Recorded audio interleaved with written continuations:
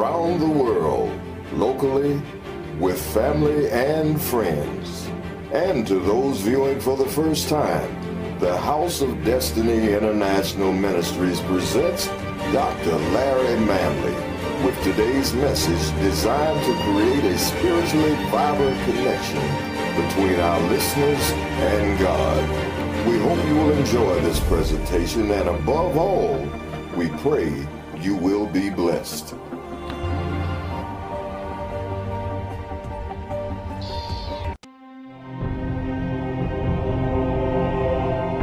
Before the heavens, out of the mouth of babes and sucklings hast thou ordained strength because of thine enemies, that thou mightest still the enemy and the avenger. And when I consider thy heavens, the work of thy fingers, the moon and the stars, which thou hast ordained, what is man that thou art mindful of him, and the Son of Man that thou visitest him? For thou hast made him a little lower than the angels, and have crowned him with glory and honor. Verse 6 says, thou madest him to have dominion over the works of thy hands. Thou hast put all things under his feet, all sheep and oxen, yea, and the beasts of the field, the fowl of the air, and the fish of the sea, and whatsoever passes through the paths of the sea. O Lord, our Lord, how excellent is thy name in all the earth. How excellent is thy name in all the earth. Father, we thank you today. Bless your word. Bless the hearers of your word. Sanctify us, Lord God, through your spirit. Allow your Holy Spirit to come and teach us your word, and let us know and understand how much you love us as man. In Jesus' name, amen and amen and amen. Psalms chapter number 8, and our title this morning, it is called Man. It's called man. Our title for this morning is called man. A very simple word, man, but a very complex individual. When I say man, I'm talking about mankind, because God says there's neither male nor female, nor Jew nor Greek, but we're all one in Christ Jesus. So when we're talking about man, we're not talking about gender. We're talking about mankind. Now, one thing about man, I found it very interesting when the psalmist David, which is the soul that's the beloved of God, he begins to talk about man. He begins to ponder in his mind the love that God has for mankind, or for man, especially for the fact that man is sinful, man is weak, man is miserable, man is a creature that that's forgetful of God and his duties. Man is uncaring, man is unthankful, man is destitute, and man is high-minded. But yet, David says in verse number 3, in Psalms chapter 8, he says, when I consider thy heavens, the work of thy fingers, the moon and the stars which thou hast ordained, he says, what is man that thou art mindful of him, and the Son of Man that thou would even visit him? So I looked at this thing. He says, when I considered, what was it about the creation that took David to a place of comparing it to man that's miserable, man that does not obey God, man that is rebellious, but yet God loves man. It's just so amazing. Now, when we go to Genesis chapter number 1, we're going to flip to Genesis chapter number 1, and we want to look at the creation. We want to look at the creation, because to understand God, we got to understand the creation. Amen. In Genesis chapter number 1, beginning at verse number 1.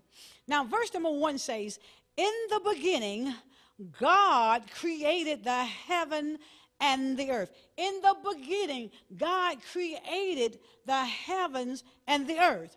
Now, verse number 2 reads this, and the earth was without form and void, and darkness was upon the face of the deep, and the Spirit of God moved upon the face of the waters. Now, something happens between verse number 1 and verse number 2.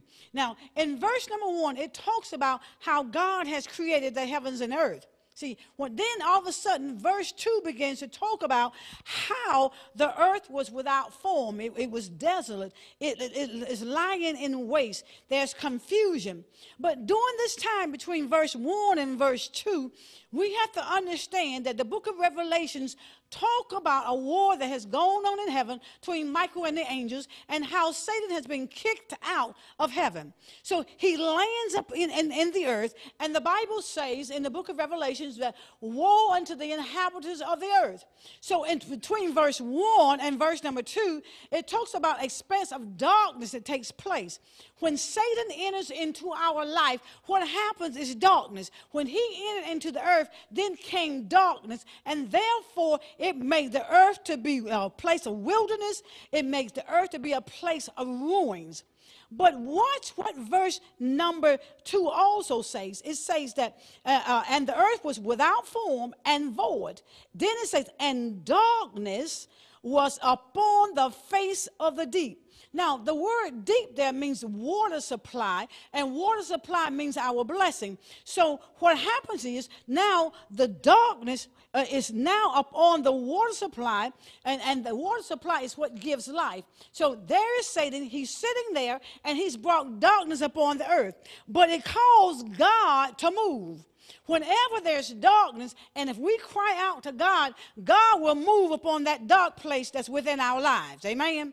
So it says in the word of God, the latter part of verse number 2, is, and darkness was upon the face of the deep, and the Spirit of God moved upon the face of the waters. The Spirit of God moved upon that water supply and those blessings. And so watch what God does when he deals with darkness. See, God has to begin to do some things when darkness is even in our life, because remember now, it's something about man that God truly loves. Amen.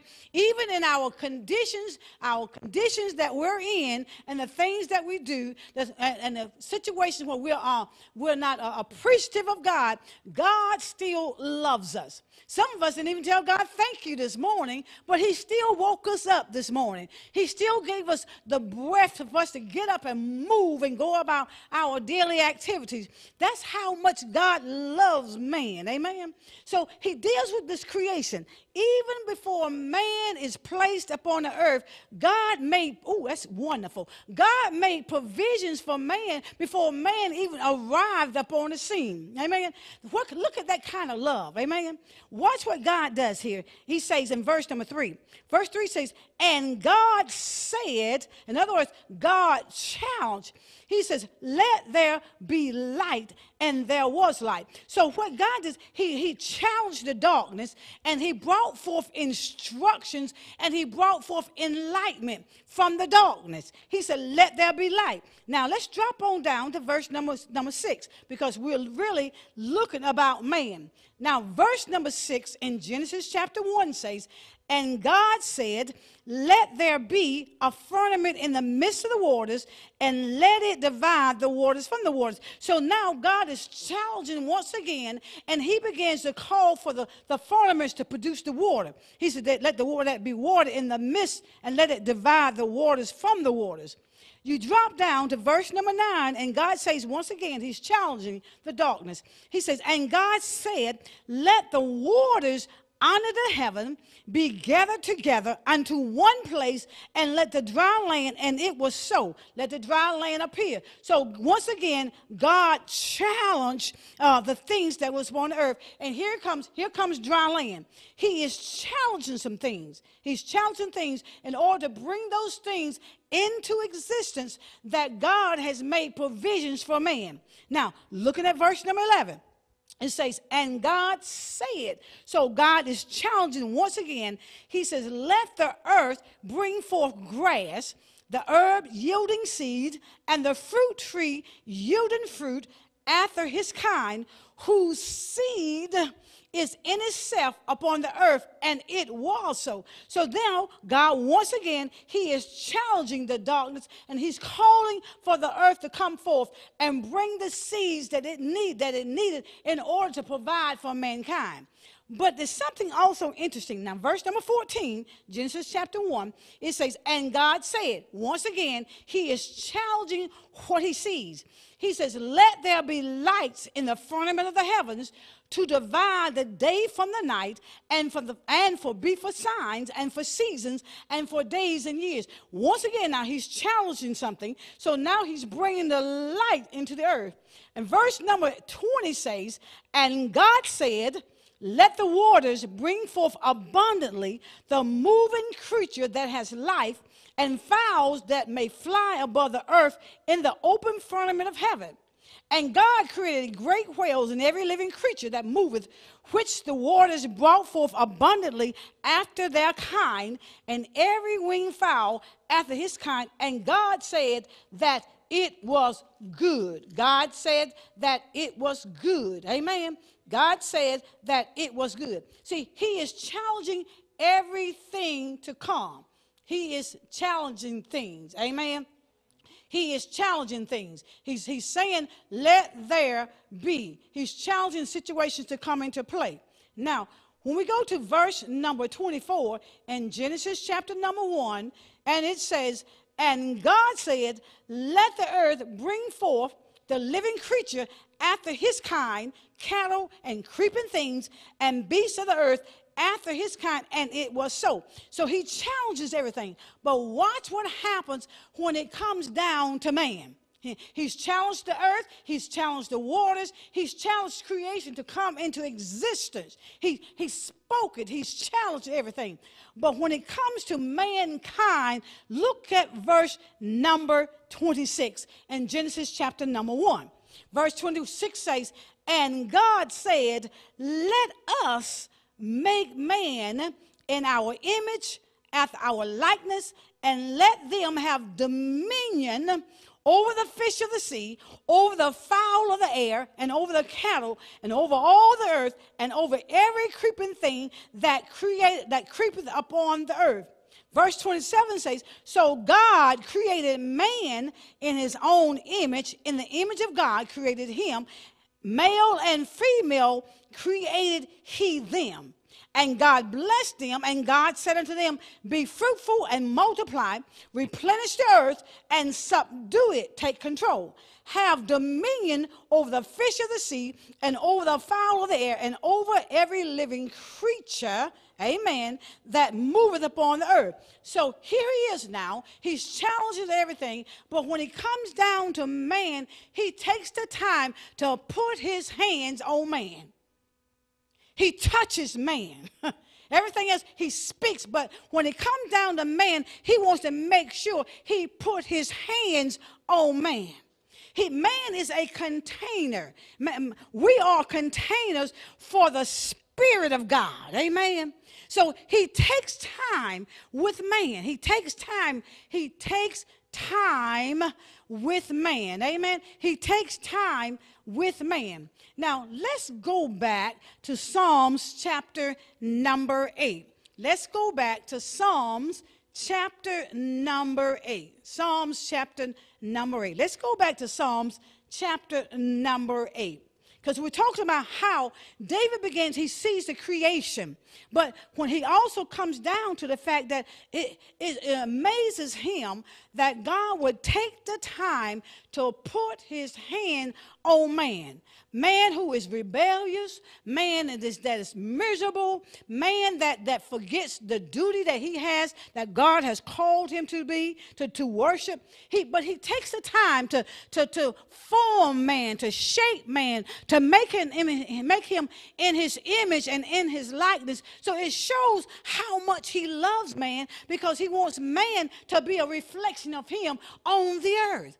He prepares everything that man needs or mankind needs before he places man into the garden, which is his delight, the Garden of Eden, which is his delight. He takes time. See, that's how much God loves us. God will give us provisions even though we think we do not have provisions, because that's his duty. We are his children and he is our Father. Amen. Psalms chapter number 8, he says this in verse number 4. He says, now, what is man that thou art mindful of him, and the Son of Man that thou would visit him? What is man? Who is man that God would take the time out? Who is sovereign, who is holy, he would take the time out to deal with a wretch like us. I mean, but we're talking about God. Amen. God. Now, let's go to the book, back to the book of Genesis, chapter number 2. Keep your place in Psalms. Keep your place in Psalms chapter 8. But we want to go to Genesis chapter number 2. Genesis chapter number 2. Because see, God is awesome. God is awesome. Because see, David says, now what is man? What is it about man? We all know when we mess up, but yet God he still has that forgiveness. He still loves us. The value that we bring to the table as man.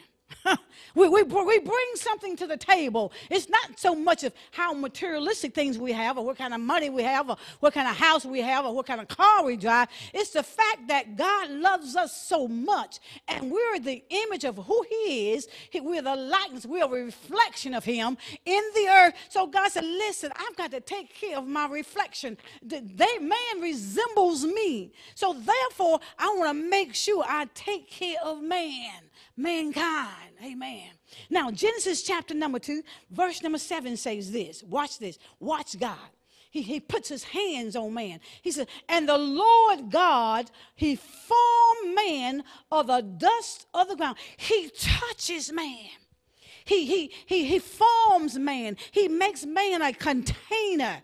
He makes him a container. And watch what happens now. Once he makes man that container, he says, and the breath, verse number 7, Genesis chapter number 2, he says, and the Lord God formed man. He touches man. He shapes man of the dust of the ground. And then he breathes into his nostrils the breath of life, and man become a living soul. So God takes this container of flesh. He takes this container of flesh and he blows into it. He blows himself into it. See, we don't understand who we're carrying on the inside. We're carrying the Almighty God on the inside of the breath of God. Oh God, I hear your Holy Spirit. The very essence of God is on the inside of us. He said, and he breathes himself. Now we're no longer just a container, but we're walking little gods, because the Bible says that we are gods, and we will get to that scripture. We are gods, G-O-D-S, but then it says that we are gods, and what happens, we're going to die just like men. Is that not awesome? I mean, God, he breathes into us. He breathes himself. Can you imagine carrying around the living God on the inside of us? That's something to behold. If our mind can capture that we are carrying around the very essence of God on the inside. He said, I just can't have nothing inside of man except me. He said, I can only have me, God. God says, I want God, me, inside of man. Because he's my reflection. He's my image here upon earth. He is my representative here on earth. He said, so I'm going to breathe into him myself. Wow. That's something in this container. Amen. That is something in this container called man. The very breath, the living God. And the word of God says, and man became a living soul. Man became a living soul with emotions, a mind, and a will. But that emotion, mind, and a will has to come in a subjection to God. Wow. And watch verse 8. Verse 8 says this. Verse 8 says, and the Lord God planted a garden eastward in Eden, and there he put the man whom he had formed. And out of the ground made the Lord God to grow every tree that is pleasant to the sight and good for food, the tree of life in the midst of the garden, and the tree of knowledge of good and evil. And the Lord God planted a garden eastward in Eden, and there he put the man whom he formed. That word Eden there means his delight. when God got through forming and shaping man, he put us in his delight. That's why he's so delighted with us. He gave us dominion over everything, everything. He told us, take authority, amen, take authority. Now, let's go to the book of Job.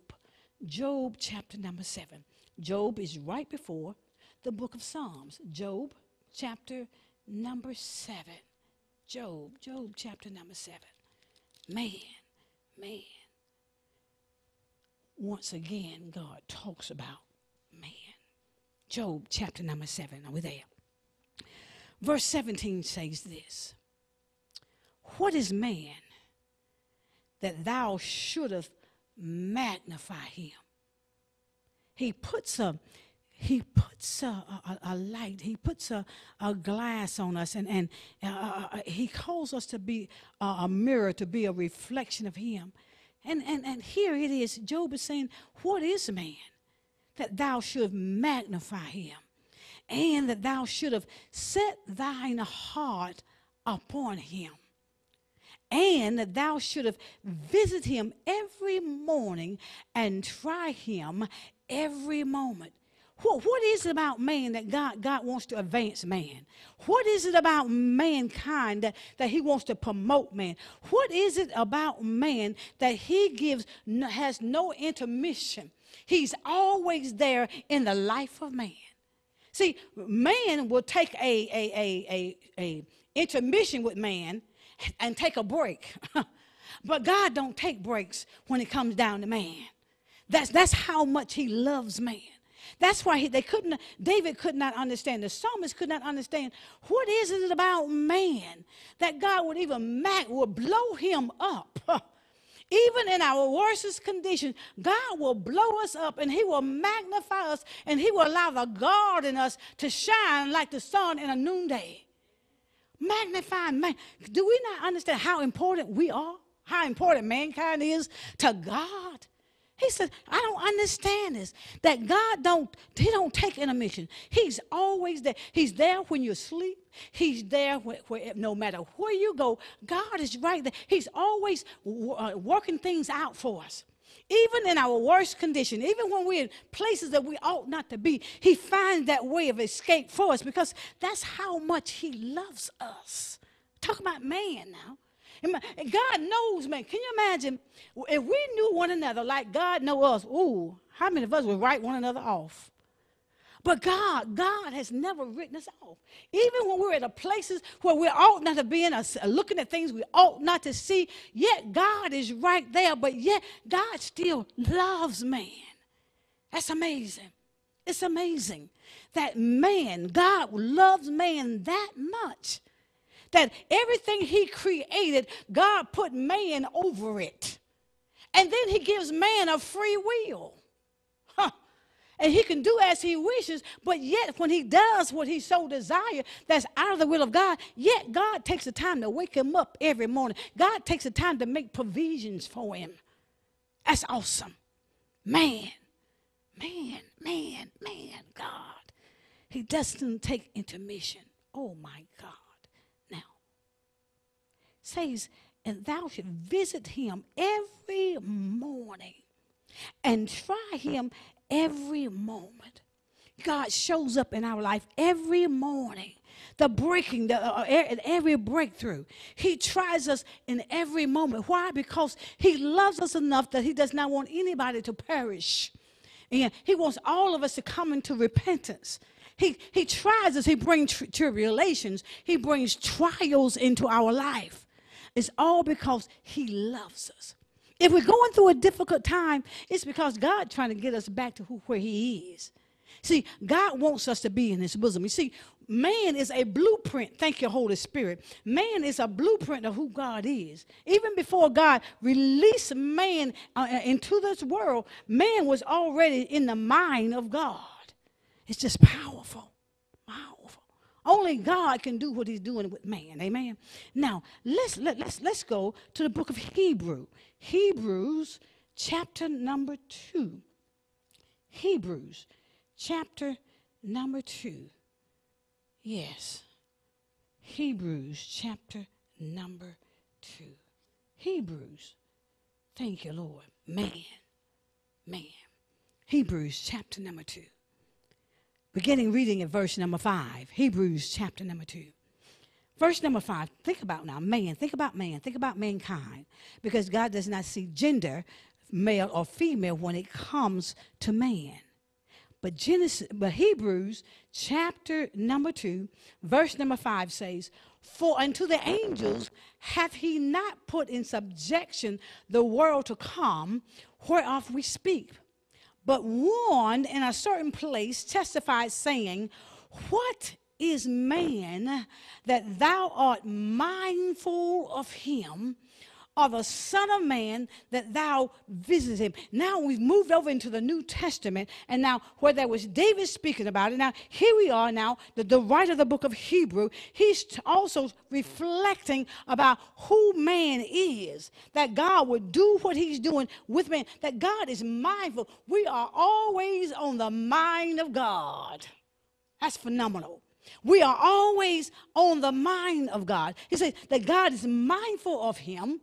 And then he said, and that thou would visit him. God shows up in our life 24/7. And then God is not restricted to time. Only man is restricted to time. God is a God that lives in eternity. We have eternity that lives on the inside of us. But God, he says, who is he? Who is man? Who is man? That he's mindful of man. The Son of Man that he would visit him. Watch verse number 7. Hebrews chapter 2, verse 7. 7 says, thou madest him a little lower than the angels. Thou crownest him with glory and honor, and did set him over the works of thy hands. Now, before we go to Psalms chapter 8, I want to deal with something. He says, thou madest him a little lower than the angels. Now, that word angels there means Elohim. Elohim is another name for God. He made him a little bit lower than himself. That's awesome. Man's position with God, Satan got kicked out. Even though Satan was an angelic angel in the very beginning, what happened, Satan wanted to take man's place, and he still does. But God made man a little lower than himself. That word angel, that means Elohim. Elohim is another name for God. So man has number 2 in position. That's why God put man in the earth. That's why he put man in the earth, because he wanted his reflection in earth so we can carry out the will of God on the earth. Amen. He says, he crowns him with glory and honor. God, he made us kings and priests. He made man, even though he knew man was going to fall, even though he knew Adam was going to give us up, he still made us kings and priests. That's awesome. It's awesome. It doesn't matter where we are in our own mindset when it comes down to man. Because, sometimes we think of ourselves very low. Amen. We think of ourselves the lowest of lowest. But God says, no, I see you as a